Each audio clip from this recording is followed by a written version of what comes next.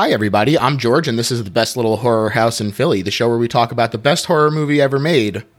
According to our guest, at least. And today's guest is a podcast superstar, as Charlotte Shardog Listler. She's co-creator of Playing House and star of Screen, both small and large. Welcome to Lennon Parham. Hey. Hey, thanks, George. Thanks for having me. Truly my pleasure. Like I said, you co-created Playing House. You also played Martha in The House, and now you're in The Horror House. So there you go. Yes. Rule of threes. Complete the set. Only do things that have house in the title. That's my motto.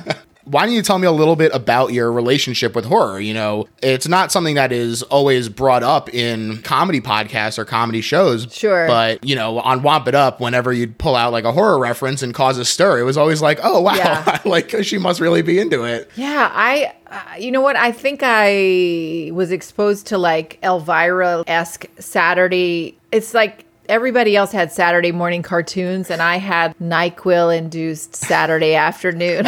Like, dark. I mean, I have like vivid memories of watching films that I definitely should not have been watching. And I'm like, what were they playing on? You know, like what station was it? You know, TNT had WGN. Yeah. Anyway, I did see like a lot. And as I'm going back and watching this, like I went back and watched The Howling recently. My friend Katie Dippold is horror obsessed. And so she will have these gatherings where we watch horror movies in her backyard. And we recently did Children of the Corn and we did Candyman. And for her birthday, we rented out a little theater and we all watched The Howling together, which I had not watched since I was maybe 14 or something. Mm-hmm. And I had recorded it off television onto a VHS tape. So dating myself, but I wanted access to it, I guess, all the time or whatever. But yeah, watching that, and I was like, oh my God, all of my nightmares that I remember vividly connect to this. And the same thing happened when I was watching Invasion of the Body Snatchers, rewatching it last night with my husband, who had told me like, I was prepared for this to be like a cheesy, like a bad movie. And I was like, no. Do you remember that other film? Oh my God, Dead Calm? Is that what it's called? Yeah. Okay, so that's another one that literally I was traumatized by. Wow. And have like really specific memories from that film, like the one where he flashes back in the murder in the gazebo, and then the way that the killer, I don't want to spoil it, but like what happens to the killer in the end is very bloody and insane. Right. It's like an insane way to die. So then I went back and I watched that again recently, maybe not on purpose. I think I was like in a hotel room and it was on and I was like, oh my God, this is the movie that traumatized me. And so what better way to spend a Saturday afternoon, right? Than watch it again. Confront it. And so I did. Yeah. Anyway, so I think that's mostly I was too young to watch these films, watch them, was traumatized, sort of also hooked by them. Sure. Like really like stuck with me. Yeah. And then it invaded my consciousness in various ways throughout. Yeah. Do you have a favorite subgenre? I don't even know what that means. I mean, I do know what it means, but I wouldn't know. Yeah. Like, I just like... Just whatever strikes your fancy in the moment. Yeah, give me a couple. Tell me what a couple are. So, like, slashers would be one, paranormal stuff, more sci-fi bent stuff, just kind of like the silos. Yeah. Some people are just like, whatever, I'll take it all. Werewolves, I guess it's like, yeah, exactly. So what am I talking? Werewolves, we're talking like an alien, basically a pandemic, right? Yeah. With Invasion of the Body Snatchers. Yeah, I'm not into like torture porn. Like I can't look away. That's the thing. It's like once I start watching, it's like I will finish it, but I shouldn't, So with those kind of movies, I can't. And slashers they're okay. That's not really my thing. Mm-hmm. Like I like ones that make you think, where you get to kind of solve what's happening. I don't know if I need a happy ending necessarily, but... Well, that much is clear with this one. Yeah. I couldn't remember how it ended. I may not have ever seen the ending, to be honest. Like, I think there's so many pieces of it, but I blocked out all the actors. Oh, wow. I didn't remember any of these amazing actors. Like, it's a great cast. The whole cast is like, they went on to have amazing careers, right? Yeah. I didn't remember any of them. I just remember the dude in the spa in the mud baths, right? I remember him, and he wakes up, and I remember that very vividly. Oh, that'll definitely sink into your psyche for sure.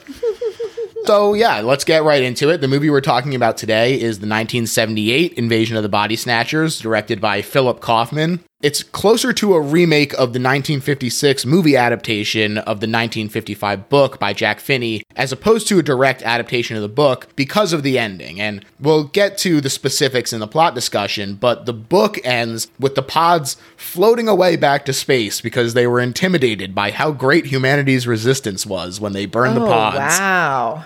I think that's optimistic. Very, very. And right away for the movie the next year, they were like, all right, well, we got to make this a little more ambiguous. And it is still happier than the 1978 version because the studio was like, we have to include something where the government is taking it seriously and they're coming in to save the day. But there's no actual closure because it ends with them just being like, okay, we're going to take this seriously, but there's no actual finish. Right. Yeah. Have you seen the original version? Negative. It is pretty good. I like this version better. I think that what's interesting about it is that it's very historically specific because it plays off of McCarthyism and the fear of communism pretty heavily. Got it. But part of what makes it a good source material and what makes this version so interesting is not only does the noir camera work still look really fantastic when it's updated, but the flexibility of the alien-induced dehumanization narrative is really flexible as a metaphor. In this case, they reshape it from political affiliation to sociological alienation kind of stuff. Right, like the Leonard Nimoy, there was a lot of gaslighting. And I was trying to think, because some of it felt very now, you know, as far as what, how COVID has invaded our lives, you know, and how we didn't see it coming and pretty much then it was everywhere. But yeah, that particular thing of someone is changing. They're not themselves, but they wouldn't appear to not be themselves to anyone who doesn't know them. That is terrifying. Yeah. And I was saying to my husband, because I was talking through the whole film, which was probably annoying, but they could just shoot people walking and it was scary as hell. Yeah. Or they could be oh, we have a bunch of background actors in this shot and we don't even have to give them any direction because if they look into camera, it's even better. Remember that shot where they're coming out of the health department and they're walking down the hall and that dude is just face pressed against the door window? I was stresses me out. I rewound it. I was hold up. Because if you're looking for it, it starts very early. Mm-hmm. Yeah, that's an interesting thing, that the McCarthyism. I could see that. I felt like there was sort of a Twilight Zone, you know, it felt like that kind of thing. Yeah, absolutely. And you're absolutely right in that it does start very early, and it's the kind of stuff where if you're not looking for it, it kind of is easy to overlook it. You know, that specific example of the guy up against the door, he's in it for one shot, and it's a shot that's panning. And when it comes to rest, he's blocked behind Elizabeth. Yeah. So you really get just a little bit. Yeah.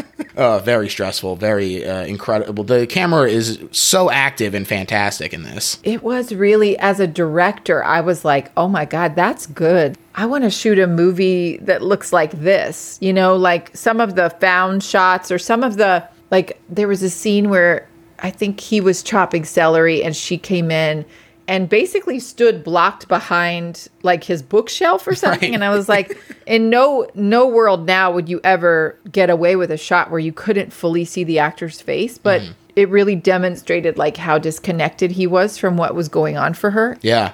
Even when there was a shot, I was like, this is a shot. And it didn't feel student filmy. You know what I mean? It didn't feel overwrought or done indulgently. It felt intentionally creepatastic, and that made it work. When he came, he was breaking in to get her after he had called, and the creep dentist husband, who'd already been turned, had answered the phone and then hung up, or she had tried to answer the phone, but then he hung up. So Donald Sutherland is coming up from the basement where he's broken in, and the shot, they did this a couple times where they kind of throw off your balance because of the way that the camera angle turns, especially because it's set in San Francisco and there are all these hills all over the places. So the houses are already kind of askew. Yeah. And so they come and they're above him. He's like, it looks like he's half upside down, like one of those fun houses, and then as he like leaves the staircase, it flips up with him and follows him. Yep. I don't know. It was cool. It's really cool. It's really fantastic. It's, like you said, doesn't feel indulgent, but there's a lot of variety. Even right at the very beginning, there's like a POV shot from a swing that's like just going back and forth. And did you notice who the priest was? Robert Duvall. What the fuck? What the actual fuck? I was like, Robert Duvall is credited as priest on swing. What is happening? In what world? Because he had already turned. Yeah. Right? Yeah. That's the idea? Yeah. So I listened to the director's commentary as well. Oh my God. You did your homework. And he was like, oh yeah, my friend Robert was around. And he was like, oh yeah, I'll do it. And I won't take any money. Just put me in. Oh my God. Can you imagine? I'm just buddies with Duvall.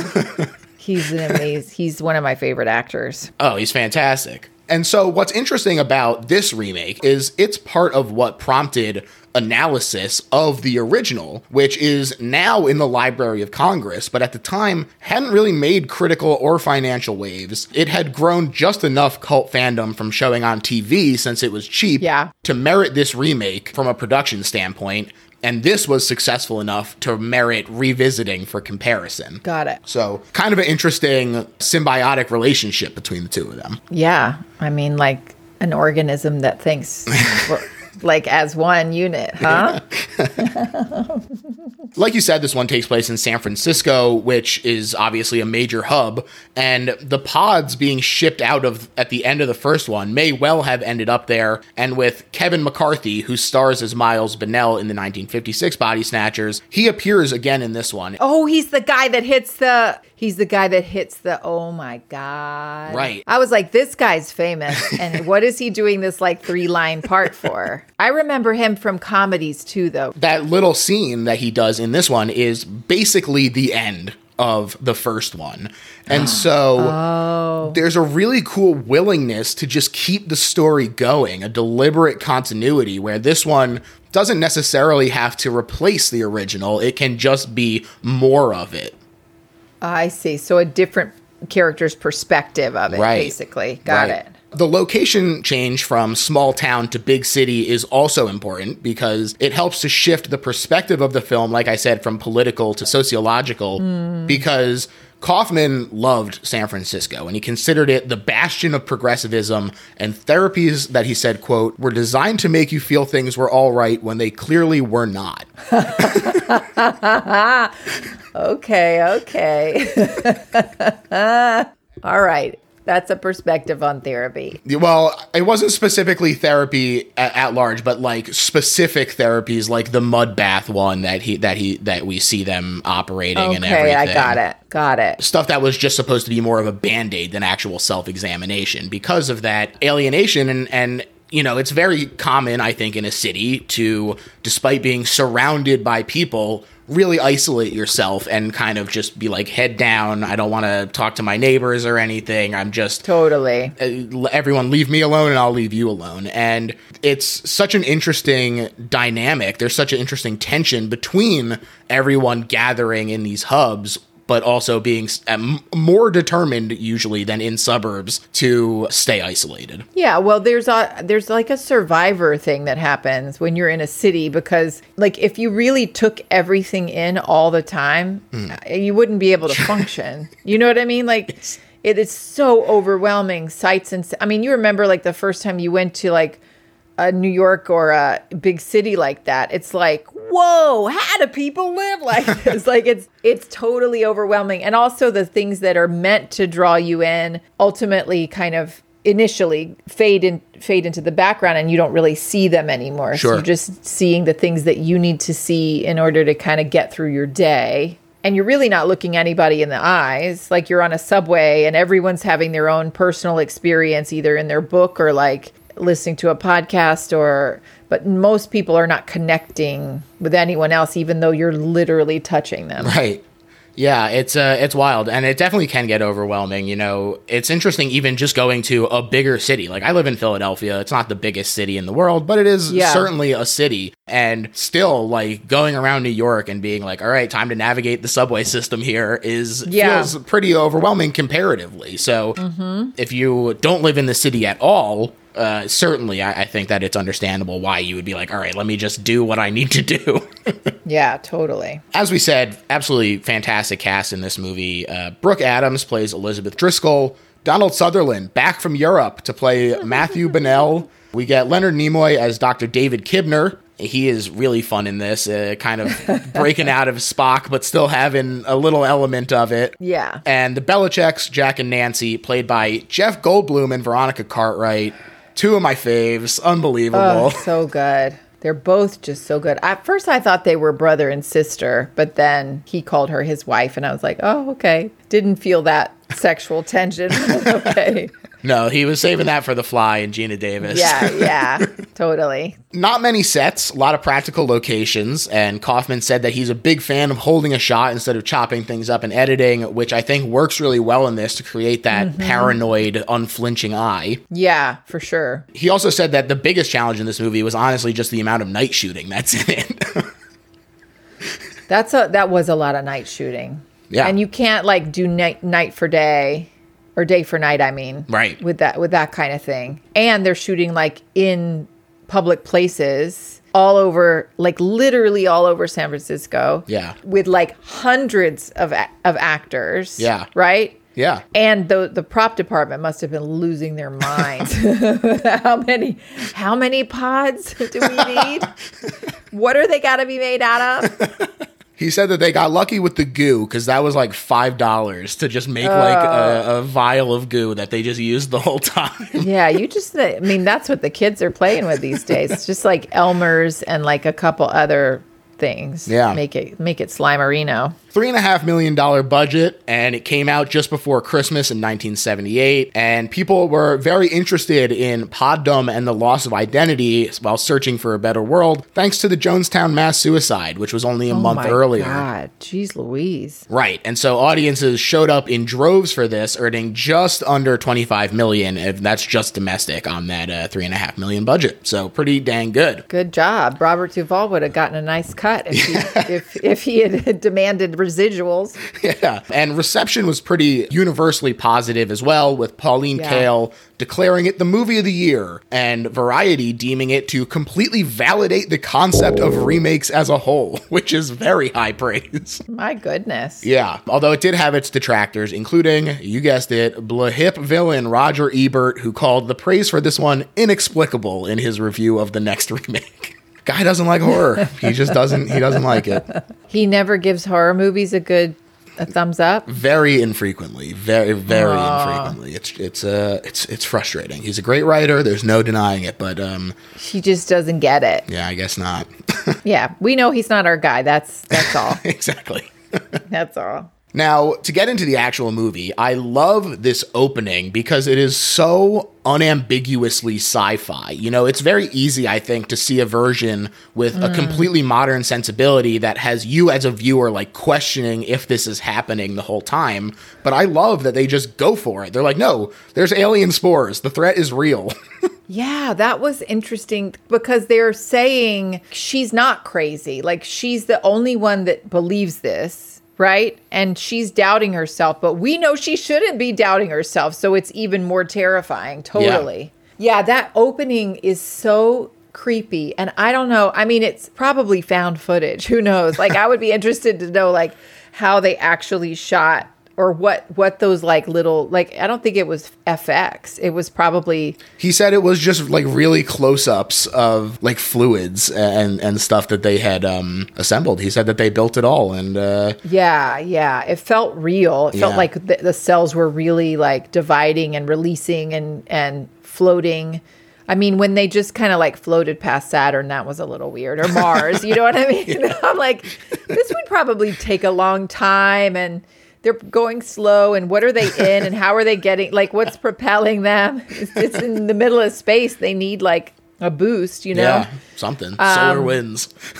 solar winds. Yeah, yeah. I also like just even the text I thought was cool with like the cellular breakdown kind of already beginning on there. And also, starting from the aliens' POV is kind of an interesting choice as well, to have them be like, well, we have nothing here on this planet. Time to leave, and everybody, let's make our way to Earth. Yeah. Just feels atypical. Yeah, and maybe not like, it wasn't endearing towards the aliens or anything, but like when they talk about their position through like Leonard Nimoy later, you're like, oh, I see that. Like, but I didn't know, like watching it to begin with, I didn't know that they were leaving because they were dying there or something. Like maybe you wouldn't have known that until the other half in like a Star Trek movie or something. Right. You know what I mean? Mm-hmm. So giving it to us up front, but it's also just so creepy because we don't understand it.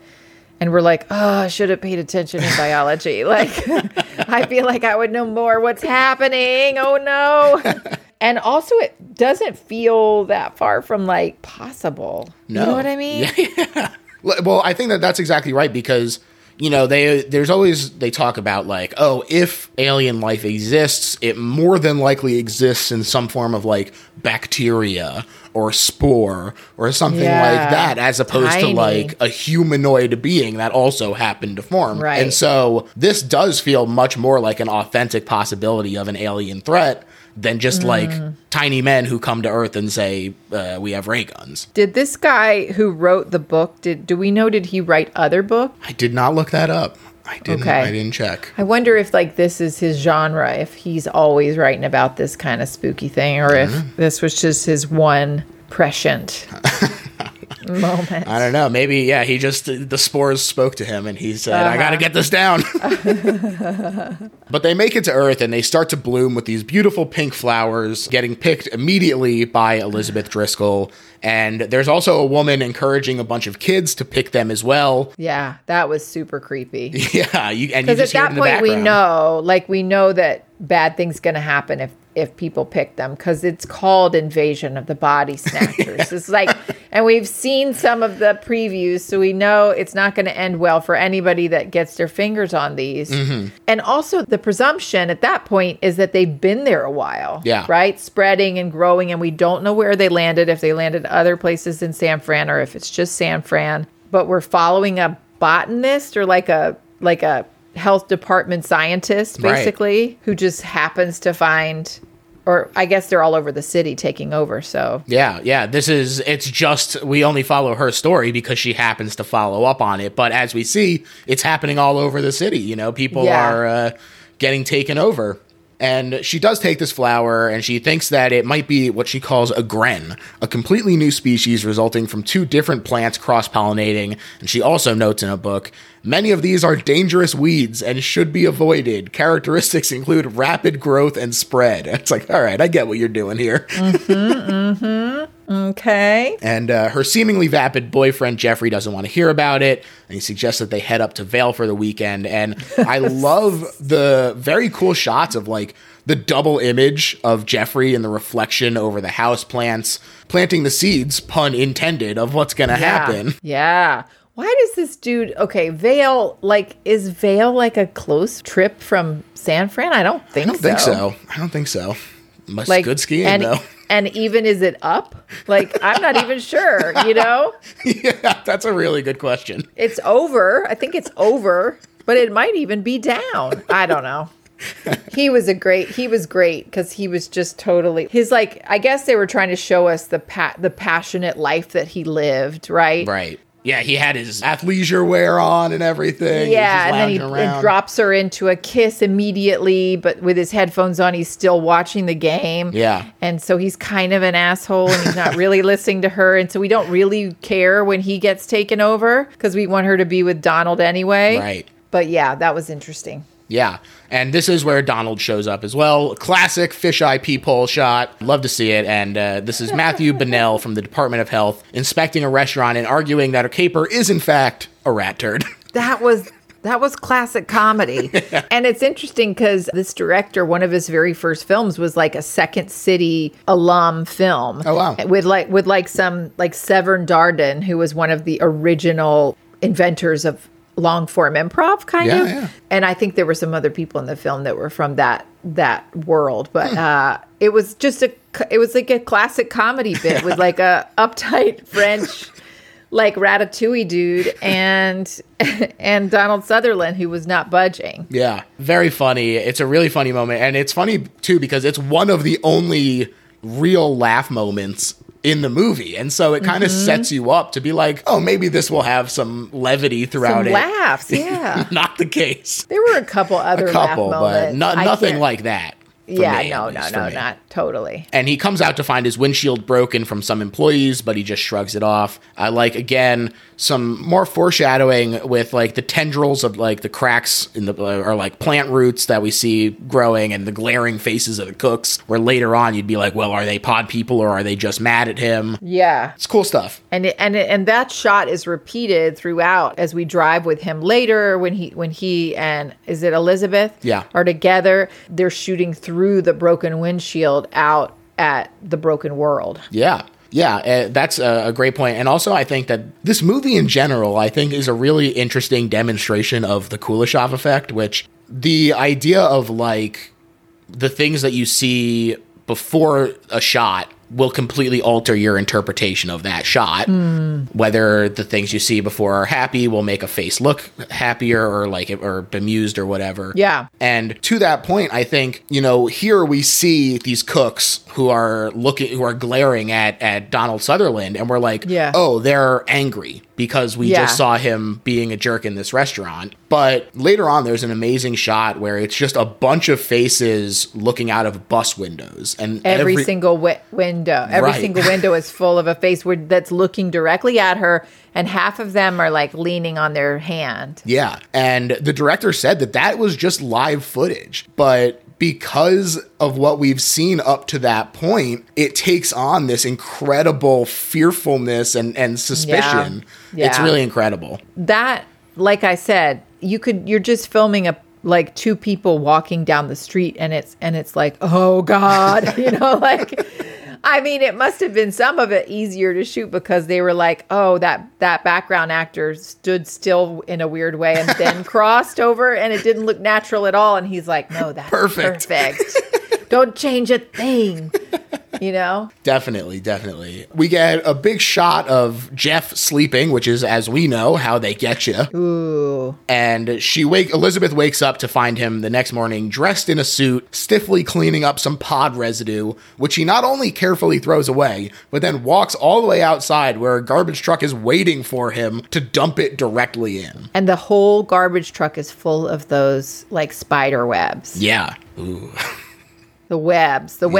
And Donald Sutherland's cutting out that article about webs covering the city. Yeah. Elizabeth heads into work. She passes a guy playing banjo with his dog. Not the actor, but the actual banjo playing was Jerry Garcia. No, it wasn't. Yeah, it was. Yeah. He said that one of the people who worked in the office was like friends with him. And so he said that he would do that. And it's so funny how, just like Robert Duvall, they were just like, all right, like we'll just get you to do a little tiny piece. That's amazing. So the most like tripped out banjo player in the world, but it's a California song. It's about, I remembered it being about California, but it felt like it was Deliverance. Mm-hmm. Yes. Yeah, it did. And also in the commentary. And that dog. Oh. Okay. When we come back to the dog. Okay. Also in the commentary, the director was like, I think it's stressful to see someone in a suit running, which I agree with. Yeah. And so that's why that happens as we lead in. But one of the things I really like about this movie is that we get a lot of these shots where the scenes don't just start on our main characters. We get some time to like observe the world, which has a lot of these weirdos and people being affected by the pods, just kind of doing their things in the background. And then the camera rests on our main characters. Yeah. That happens. Once you notice it, like once you realize that lots of people are quote unquote changing, then every shot feels meaningful. Yes. Elizabeth tries to tell Matt, and he shrugs off her concerns about Jeff as all dentists are crazy. That's true, though, right? That's the truest statement. That's really the through line of this movie, and I will stand by it because what person would choose that as a career? It's a strange choice. Very strange choice. I'm sorry if this is so rude to all of the dentists that listen to this. Well, sound off. Tell us why you picked it, because it's a weird choice. But Jeff just continues to act strangely. He doesn't even want to go to the Warriors game that night. Huge deal for him. Yeah, he gave away the tickets, and he was just so passionately watching the game that he couldn't even finish kissing her. Right. And she was going to go too, and he was like, no, we're just not going. You know, I was surprised that the Warriors have been around for that long, to be honest. Yeah. She runs over to Matt's place, and she says, look, I know this is going to sound insane, but Jeffrey is not Jeffrey. Great line. This is sort of repeated by people in various states as the movie goes. Really fantastic. And Matt suggests that she see his psychiatrist friend who can help eliminate possibilities. He's having an affair, or is gay, or has a social disease, or he's Republican. Right. But it's clear that they have an easy friendship, although he does seem to be interested in her as more than that. And he cooks her some stir fry and he plies her with wine. But what I really love about the scene, and the director talks about it being very deliberate, is that this really shows their humanity. And it's a scene that kind of demonstrates exactly what would be taken away by becoming pod people. You know, these little moments of like doing the crazy eye spin thing. Yes. We call that shark eyes in my family. Oh, there you go. Yeah. The next day, though, at a dry cleaner's, thinking he's a doctor, one of the employees tells Matt something very similar about his wife, that it's not her, that she's different. Yeah. And he's beginning to get disturbed, and he can't get a hold of Elizabeth until she grabs him as they enter an elevator, and she immediately begins to cry. She's overwhelmed. She tells him that they're all recognizing each other all over town, these different people. And she followed Jeff, watching him do this all over town. And they're doing like what cells do. Like two will go, and then they'll meet up with the other two, and then they'll break off and go a different direction with a different person. Yeah. And sometimes they have like a fabric wrapped thing in their hands, and I'm like, what is that? Right. What is that? Because is it a pod? I don't think so. It's like we're not sure what it is. Right. You know what I mean? One thing that I also like about these moments of like, oh, they're just recognizing each other. It kind of plays into some of the like class signifiers and fads that I think are sort of a way that people do in cities use to be like, okay, I am going to connect with this person because I view them as like part of my group. Right. They're one of the pod people too. They have this purse that is the hot new thing. They can afford that. So they are worthy of me breaking the bubble or whatever.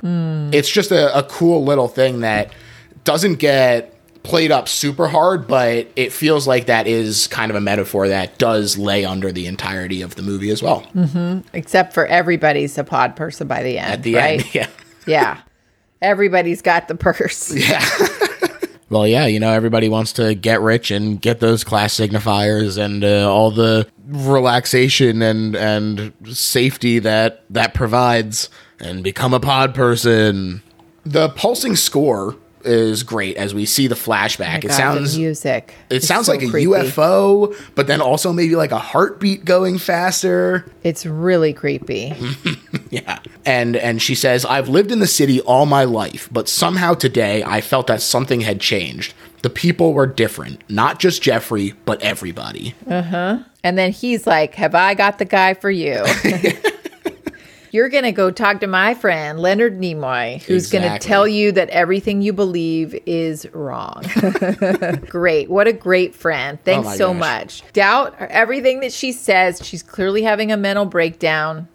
But also, like, in his best interest, like, that also was endearing to me for him as a character, because if she's thinking, like, if there was some woman that I had loved all my life and I had never really been able to tell her, and there was trouble in her relationship, and she was like, he's not acting like himself, I'd be like, leave him. Leave him. I'm right here. Like, save the best for last, Vanessa Williams, you know? And he doesn't do that. He's like, I want her to be happy, even if it's not with me, kind of thing. Yeah. So then go talk to this, you know, this psychologist who's going to make you doubt all of your thoughts and fears. Yes, yeah. He all we can hope is that he doesn't know that that's going to be the tone of this meeting. Yeah. But yeah, they do head for this book party, but this is on the way there.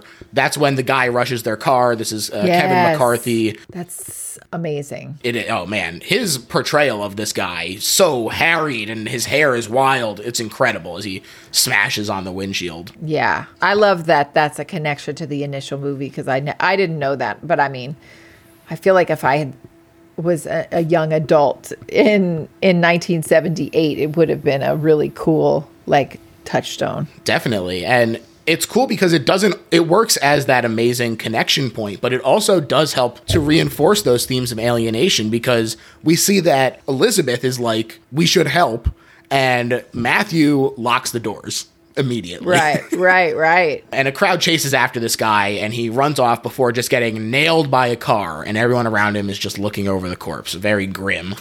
Oh, yeah. They're all just standing really close to each other. So creepy. Yep. And they finally get to this book party. They meet Jack Belichick, the poet, who is immediately so Jeff Goldblum-y.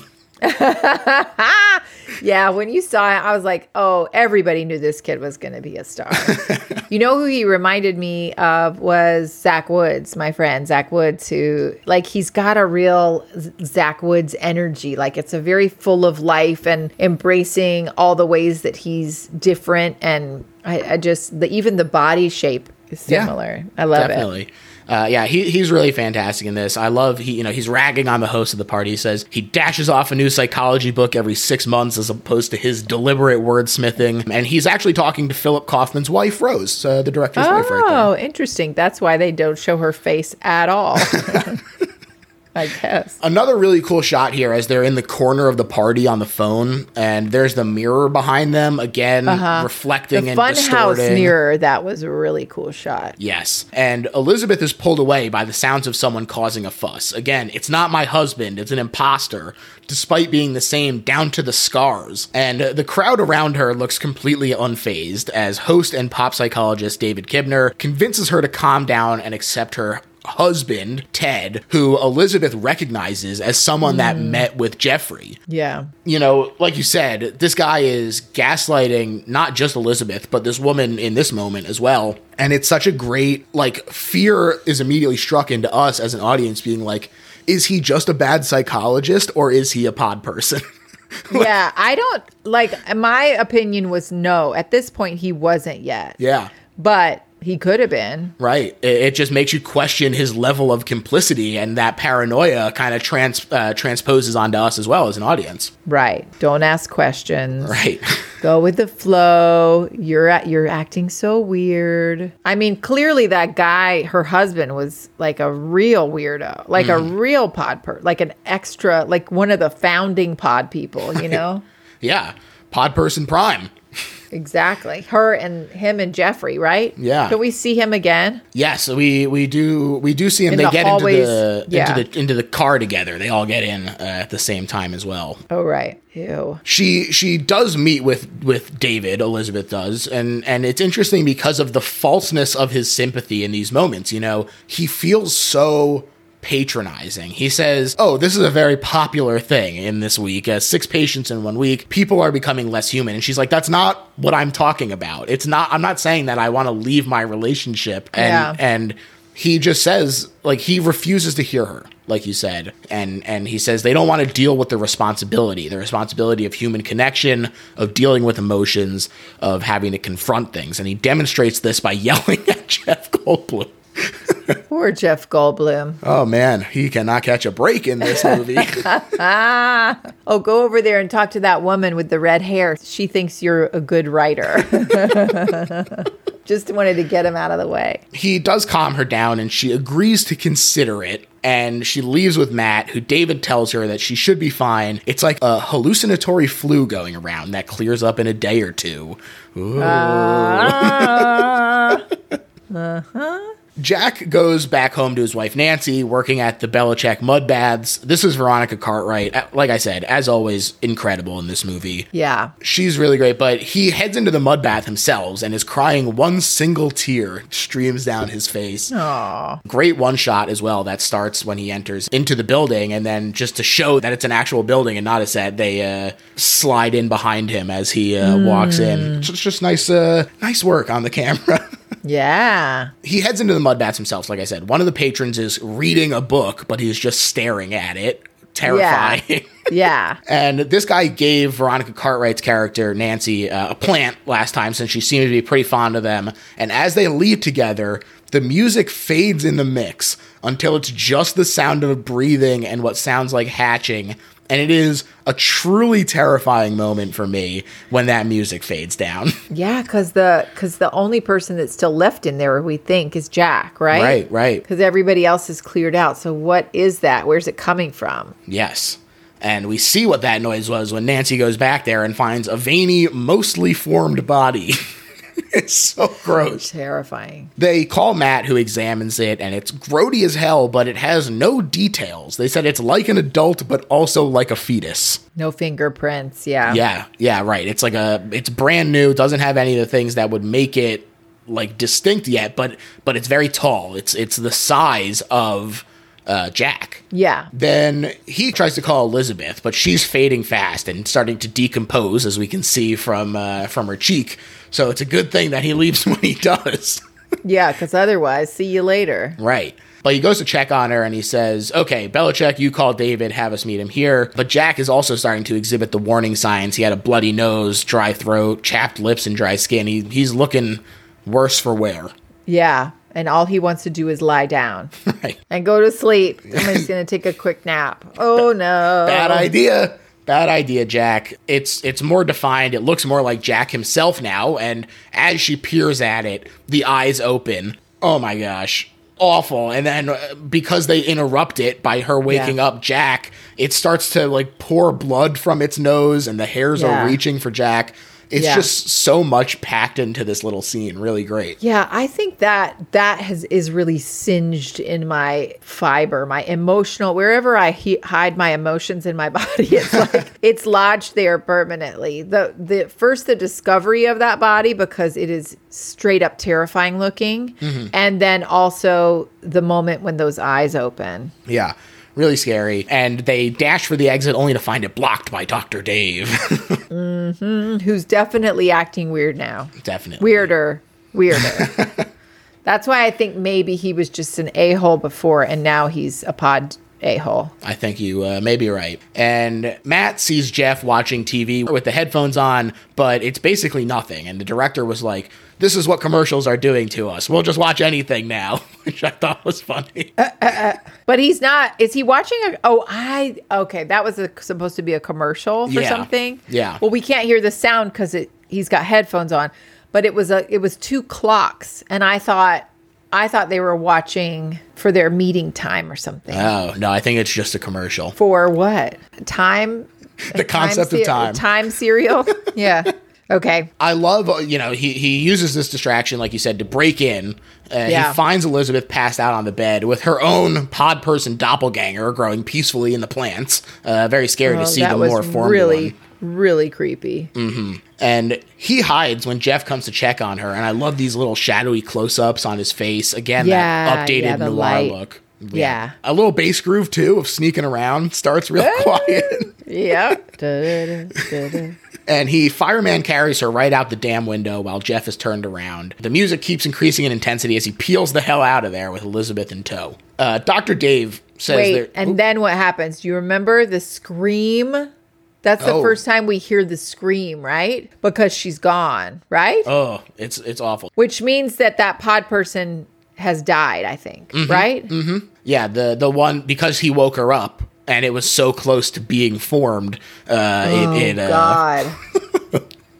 This is a night. Okay, like imagine like a 9-year-old or however old I was seeing this and thinking, I can't go to sleep.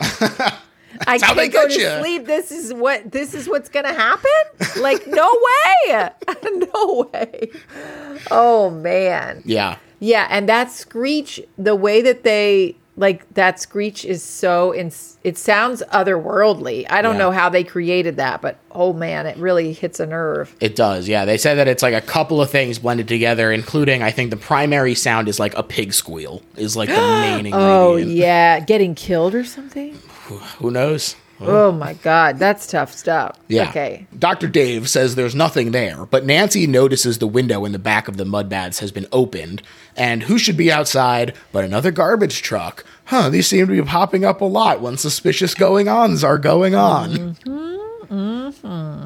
But since there's nothing there, Matt calls the cops to report a body at Jeff's, but it's been replaced by leaves and a pot, which we saw Jeff carrying. I think this is a very funny moment as well, actually, when you see the little, like, pot there as the face. Yeah. Did we see him carry that? When? When he's going, so as Matt is, like, sneaking out with Elizabeth. He's carrying that back up there? Yeah, or maybe it was a garbage bag or something, or like a garbage can, but he's carrying something that looks like a pot or something up the stairs. So now, what are all the? Okay, I'm putting something together. So all of the spider webs are disintegrated people? Yeah, it's what's left of the corpses. Oh my God. So he was throwing away his old self when we saw him in the morning. Oh God. So then he's taking up a garbage can or whatever to collect Elizabeth's remains. Yes. For her pod person to have grown. So every pod person has grown. Yeah. Overnight, quickly, while they're snoozing. Mm-hmm. Okay, got it. Yeah. Okay. And then how is it transmitted? Like, because when the, like, pods are opening and birthing the people, like a real Cabbage Patch situation. Yeah. Is it like the spores that are going out, or like, do you know what I mean? Like, how is it infecting? I think them? Each one, like, connects to a person, because they mentioned that everybody got, like, a bouquet of flowers from somebody, you know? Yeah. Jeff got Elizabeth flowers, and Nancy got flowers from the patron who noticed that she liked them and everything. Yeah. So I think that, like, tucked away. Oh, yeah, and then Jeff Goldblum, he pulls it out of the thing and goes, like, what the heck is this? And he's playing with it. Yeah. I think that it's, like, if it's just, like, around, it, like, mentally locks onto someone and starts, like, drawing them into it. Got it. And Dr. David he's so suspicious in this moment. But he convinces the cops to let them handle it among themselves, and Jeff is on his best behavior, so they gather some clothes for Elizabeth and they leave. And they try to explain to David, now that Elizabeth is awake again, people are being duplicated, and once you're duplicated, you're in the conspiracy. And one of my favorite parts of this movie is just that they push back on him. You know, he is like, oh, this is crazy. And Nancy goes, why are you trying to make us think we're seeing things? This gaslighting motherfucker. Yeah. Yeah, I mean, they did. They were like, why would we all have seen the same thing? Why would we all be making this up? Why is this something that we would want to believe? Exactly. Especially for someone like Nancy and Jack, who are clearly happy together, even though they are less wealthy and he's frustrated in his job. Clearly, their relationship is still good. And so his idea from before of like, oh, you just don't want the personal responsibility of a relationship really rings false here. Right. Matt says he wants to call in like cholera outbreak level quarantining, and he wants David to have the mayor accept his phone call since the mayor is a client of Dr. David's. Yeah. And David says he'll do it, and he'll be in touch before getting in a car with Jeff and Ted. Oh, ding, ding, ding, ding, ding, ding. And then he said, the sooner, the better. The shoe drops, and we finally get blessed confirmation that he is indeed one of the pod people. Yes. Now, Nancy and Elizabeth are getting revved up. Nancy is like, we eat junk and we breathe junk. We'd never even notice with all of our impurities. I feel as though I've been poisoned today. But here is where it gets interesting for first-time viewers, because Nancy takes this as confirmation of like other theories that the aliens have come to Earth before and mated with monkeys to make humans. But it's like, well, maybe in this world where there are alien spores and stuff, who knows? Yeah. She seems to be to lean more crunchy. Yes, yeah. Yeah, she clearly had these other conspiracies that she had at least considered as possibilities. She's but willing they to also believe in the talked sci-fi. about like, why do we have, I mean, there's that moment where they say, why would they come, like, you think they have to come in big metal ships? Like, no, like, why would they do that? That'd be such a, that we would shoot them down out of the sky. They have to figure out a different way to get here. That's right. The pattern of downplaying and interference continues. David is unavailable, and a government agency tells Matt to just keep it quiet when he gets them on the phone. Really cool shot here with just a peek out the window just to show that it's not a set. You see City Hall out the window there. Yeah. There's also interference with Elizabeth, too, though, who tries to test the flour at work. Her boss says, "You've been late a lot and you're behind. I'll do it, and it'll take 48 hours." All of those people are already pod people, though. That's right. And also, like, there was a little bit of, okay, we think the whole city's turning into pod people, but we're still asking, like, a clear pod person for help. Like, some of that was a little, like, off, like, weird to me. Yeah, well, I think what I mean? Maybe they're just, they don't want to accept how far it's gotten, Yeah. There's a real instinct, I think, to be like, well, this is huge. I can't handle this. So time to run it up the flagpole. Yeah. But as we see here by the mayor's special assistant telling him to be discreet, they are clearly the top rung that can do anything about this. As you say, they've infiltrated all these other areas. The government preparedness agency call specifically says, you haven't even analyzed the tissue. How can you possibly know? Just keep it quiet. And the editing just gets more frantic, and the buildings like close in a little bit, and it's just this really incredible building of paranoia in this moment as the breadth of the conspiracy really kind of takes hold on them. Also, I felt like, again, maybe this is because he doesn't want to fully admit that they're not going to have any help, that he's going to have to be the one to do something about it. But like every call he makes, they say his name from a payphone. Yeah. You know what I mean? Like, why is he saying his name?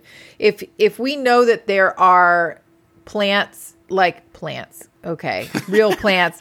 If we know that that there's infiltration happening, like, why are we using our real names? Why is he calling from all these different locations if not to get information? And then he's like calling from a payphone, and then that dude like comes up to the window. Remember? That's the director. So perfect. Yeah. So creepy. I love it. And we also get one of the creepiest moments in the whole movie, for my money at least, that concludes this sort of scene where he revisits the dry cleaner and the guy goes, no, she's much better now. And she just like looms behind him smiling. Oh, yeah, man. and he says it in the pod voice too. Yes. So we like know it's okay. That's right. And Elizabeth also gets visited by the woman from the party who also says, look, I'm completely normal again. Yeah, and her hair's all done. That moment really reminded me of like a Rosemary's Baby, where she's losing her mind. She feels like she's losing her mind, and everybody's like, it's fine. Mm-hmm. There was that movie Hereditary is a similar, the woman who's from the cult, who's also in Handmaid's Tale, who has basically been planted to like groom her or like get her into the cult. It felt like a really similar thing. Yeah. The grooming is really upsetting. It really makes you feel uncomfortable, and yeah, for sure. And the betrayal, it really is wild. There's a radio news station that seems to be down, but David is back, and he gives Elizabeth a sleeping pill. She does hesitate for a moment before popping it in. She takes it, though. She does take it, and David tells Matt, tomorrow she'll be good as new, which is a funny turn of phrase. Oh, no. I didn't catch that. I think I started blocking out whatever Nimoy said, because I knew he was on the wrong side of history. Yeah. The Belichicks are also staying in that house, and David advises Matt to get some sleep, which Matt does fall asleep outside. And as he does... This scene, wow. The little threads, I mean, it looks like hair, grows up out of the pod and around his arm, sucking. And then we kind of get to see for the first time what happens when a pod person is born, right? Yes. Oh, yeah. the flower itself, the middle is like fleshy and gross. It's like brain. Yeah. It looks like a brain. Oh, it's awful. And then the flower wilts and out emerges this duplicate of Donald Pleasance, fleshy and disgusting. And we see another pod of the same magnitude doing the same nearby. Yeah, and it sounds like a heart, like in the inside of a like what it The sounds stethoscope. like. Yeah. Yeah. Like that. And Matt seems to be struggling to wake up as the replica starts to take on his features. And the others take on the appearance of the folks inside. But finally, the screaming of Nancy gets through to him as she finds this awful scene. They're back and they're growing. It's just so great. She's fantastic. And the ones for the people who are awake start to seize up. And they realize that they have to wake the others. But when Matt reports these bodies to the police, they know his name without having said it. And that paranoia is just right back. It's such an incredible confluence of the two areas of the fear for this movie. Yeah. Really converging, the disgusting body horror of this thing emerging versus the fear that everyone is in on some grand plot really coming together. It's fantastic. Yeah, there's nowhere to turn.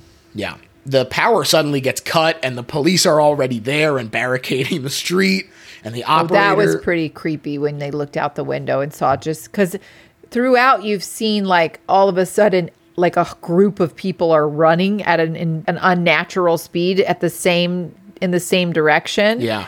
And it's like in nature when you see like a vine grow, like in fast forward, that's what it felt like. Yeah. You were seeing. And that happened when they looked down out of the window. Definitely. And they go to make a break for it, but Matt stops to smash in the head of his double, this is a very grody scene, but I thought it was pretty fun too. I mean, it looked really real. Yeah. A lot of this stuff I was like, how did they get this? I mean, the one that looked like a baby that was growing, I was like, who's that supposed to be? But that didn't look real. But the rest of them, because it was really them covered in this jazz, I'll say, it looked like, I mean, it looked really real and disturbing. And so when he like took a shovel to his own brain, his pod brain. Yeah. And then immediately the screams. Oh my gosh, yes. All the neighbors are screaming and pointing at him from the shadows, and the police are chasing him. It's incredible. And they all manage to duck under some stairs to avoid the chase, but the pattering of the feet lends a really cool percussion track to the score in this scene, and it really rocks, especially because it's the last thing to fade out. The score kind of goes, and then you stop hearing the people running. Just really, again, every element of this movie really feels like it's functioning at a super high level. Yeah, totally. You're welcome. They split up when a helicopter gets involved, and Jack acts as like a distraction running down the street with Nancy. He's going to sacrifice himself. That's right. And then she goes with him. I think he intended to save her too, but we think she's lost. Yeah, we'll see. Yeah. Meanwhile, Matt and Elizabeth have to kind of play it cool, but as their paranoia starts to get the best of them and they start to run, they get into a cab for an airport carried by Don Siegel himself, the director from the original movie. Oh, really? Yeah. That's who the taxi driver was? Mm-hmm. Oh, man. Lots of cool little connections. I love it. What do they call those Easter eggs? Yeah. The cabbie says something strange to dispatch, and they're all constantly looking behind them. Yeah. And he tries to dig into their story, and they pull into a police checkpoint. This really did make me laugh as well when they're already out the damn door. The cop comes over. You just see the door swinging shut. He said both of them or something. I can't remember. He said, "What have you got?" And he's like, "Backseat, both of them," or something like that. And the door just swings shut. They're already hightailing it. Great Dutch angle as well as they run. Really makes things feel off kilter. And then they hide in the health department office. And finally, their feelings for each other are realized in this hellish moment. And they give each other a gentle smooch. Tiniest of tiny kisses. Yeah. Twice. And they're so sleepy. Can't sleep. But they do, and it's only by sheer chance that they haven't been found, and they wake up to the noise of the crowd of people being given pods to further spread this. And again, You know, we've seen how high up it's gone, but it's shocking to see how many people have changed as well. You know, all grouped together like this. The only thing that looks different is that they're holding the pods. And Elizabeth is like, they control the whole city. I can't go on. I want to just go to sleep. So they find the coworkers amphetamines. And, Right. And the directions say to take 1, but they go to take 5.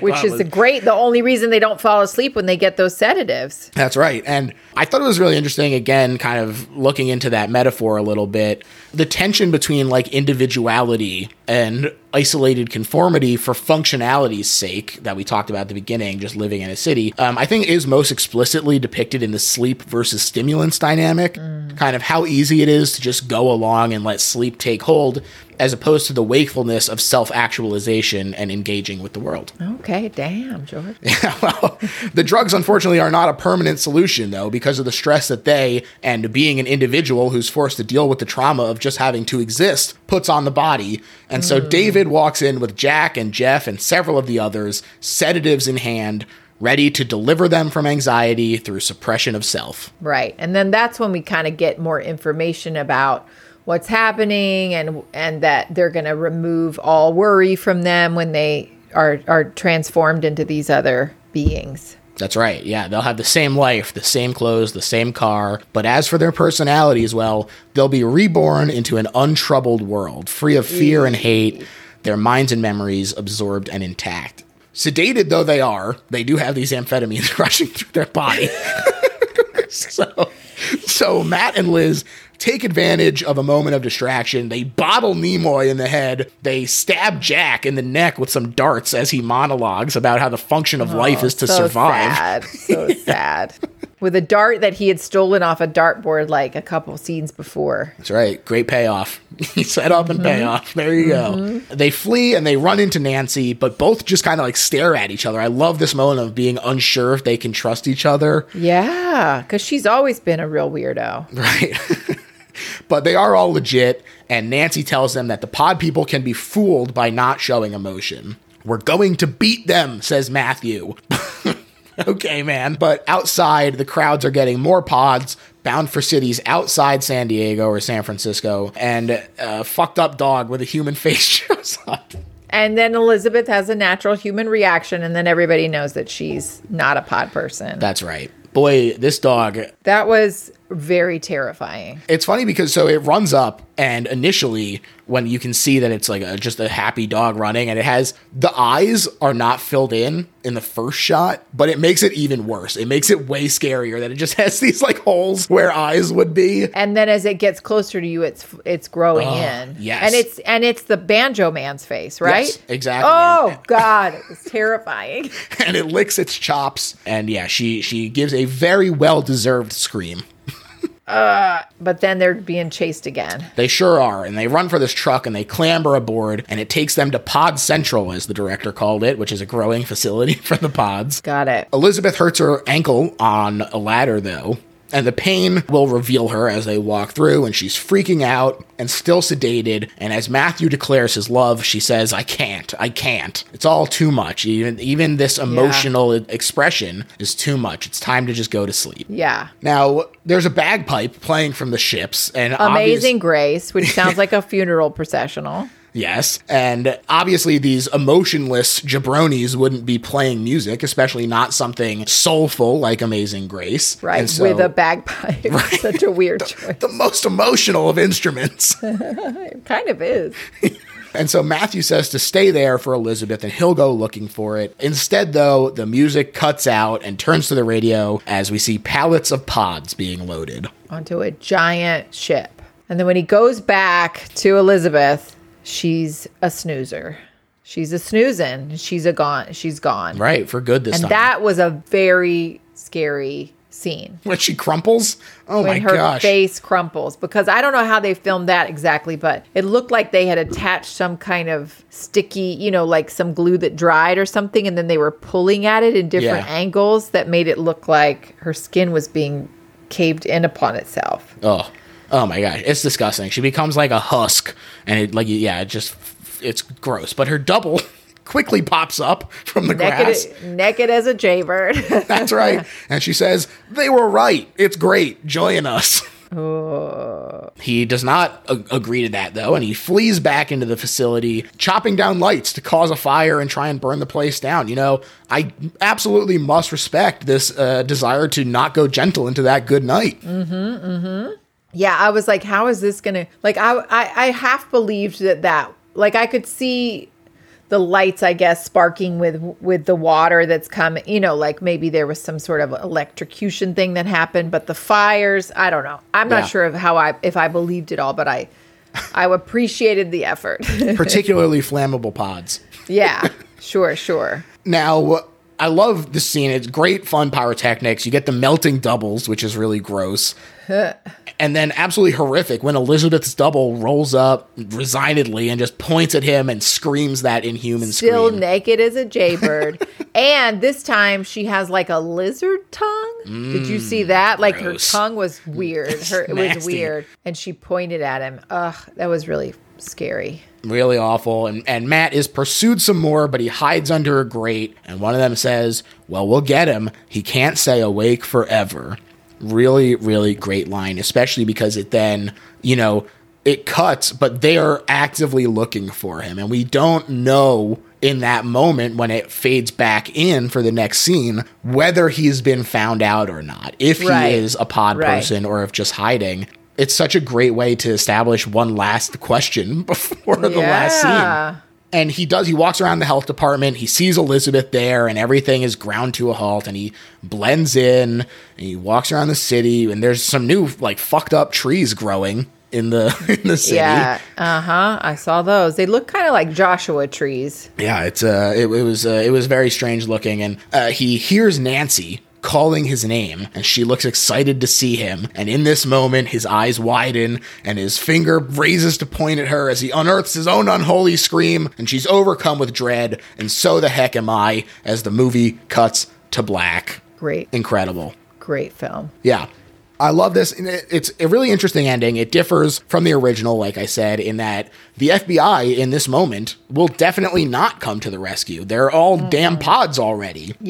Yeah, everybody's been overtaken, clearly. Exactly, and this lack of faith in public servants is, of course, indicative of the times after Vietnam and Watergate. However, unlike the original, where we don't know what happens to the main guy, they choose a different ambiguity where we do get closure for our quote-unquote hero, where that heroic impulse that he had isn't enough. And at the end, our sole survivor is a secondary character. Pretty unique and interesting. I think that's a really cool way to end the story. Yeah, and also we get that she's not gonna make it. I think, she's next. Right? Yeah. Well, I think probably, but no for sure closure. But who knows? I think probably. It's pretty scary. It's pretty scary. And now, Lennon, we have reached the part of the episode where we sum up why this is not just a good horror movie, but is in fact the best horror movie ever made. And I'm going to let you start. Oh, God. George, you know, for me, this is a film that really traumatized a tween and has stayed inside of my muscle memory. When I watched it, I curled up onto the couch into like the fetal position, essentially, talked through the whole thing because it was still as terrifying as whenever Saturday afternoon I saw it to begin with. And it just holds up. I think it was so artfully done. It felt like the people who were making it were having a good time, which I think always makes a good film, but without the indulgence that we talked about. And I mean, bottom line, it's just scary and creepy as hell. Yeah. And every shot adds to that. And if you can create suspense in the mundane, you have done something, extraordinary. Absolutely. To me, this is the best horror movie ever made because I think that it is, like I said, just executing every aspect of the movie at such a high level. The fact that the camera work is so spectacular, still maintaining a lot of the noir elements of the original, but updating it in a way that feels fresh, still has these incredible, like the swinging POV shot and all these cool little flip around moments and stuff. that alone would make it a really fantastic movie. But the fact that it has this wonderful, flexible metaphor and the storyline of it can be applied into kind of however you want to look at it. The performances are just outrageously good. Outrageous. I mean, you don't always get that. The commitment was there and the believability was there. Like, you really believe that these people were going through this. Yes, absolutely. And above all else, at the end of the day, this movie is still scary. It is still a frightening movie. Yes. The topic is scary. The execution is scary. It holds up in however many years later. You know, this came out in 1978. Now in 2022, it looks great. It scares you to your core on both a logical and a visceral level. It's just the best horror movie ever made. Lennon, I want to thank you so much for coming on the show. This was an absolute blast. My pleasure. Please tell people where they can find anything that you might have coming up, your social medias, all that stuff. Oh, yeah. Okay. So you can find me at my name, Lennon Parham, on Instagram or Twitter. And I'm in a new HBO Max show called Minx, which is set in the 70s as well, in 1972. And it's a comedy about the first ever adult magazine for women. So I play the sister of the main woman.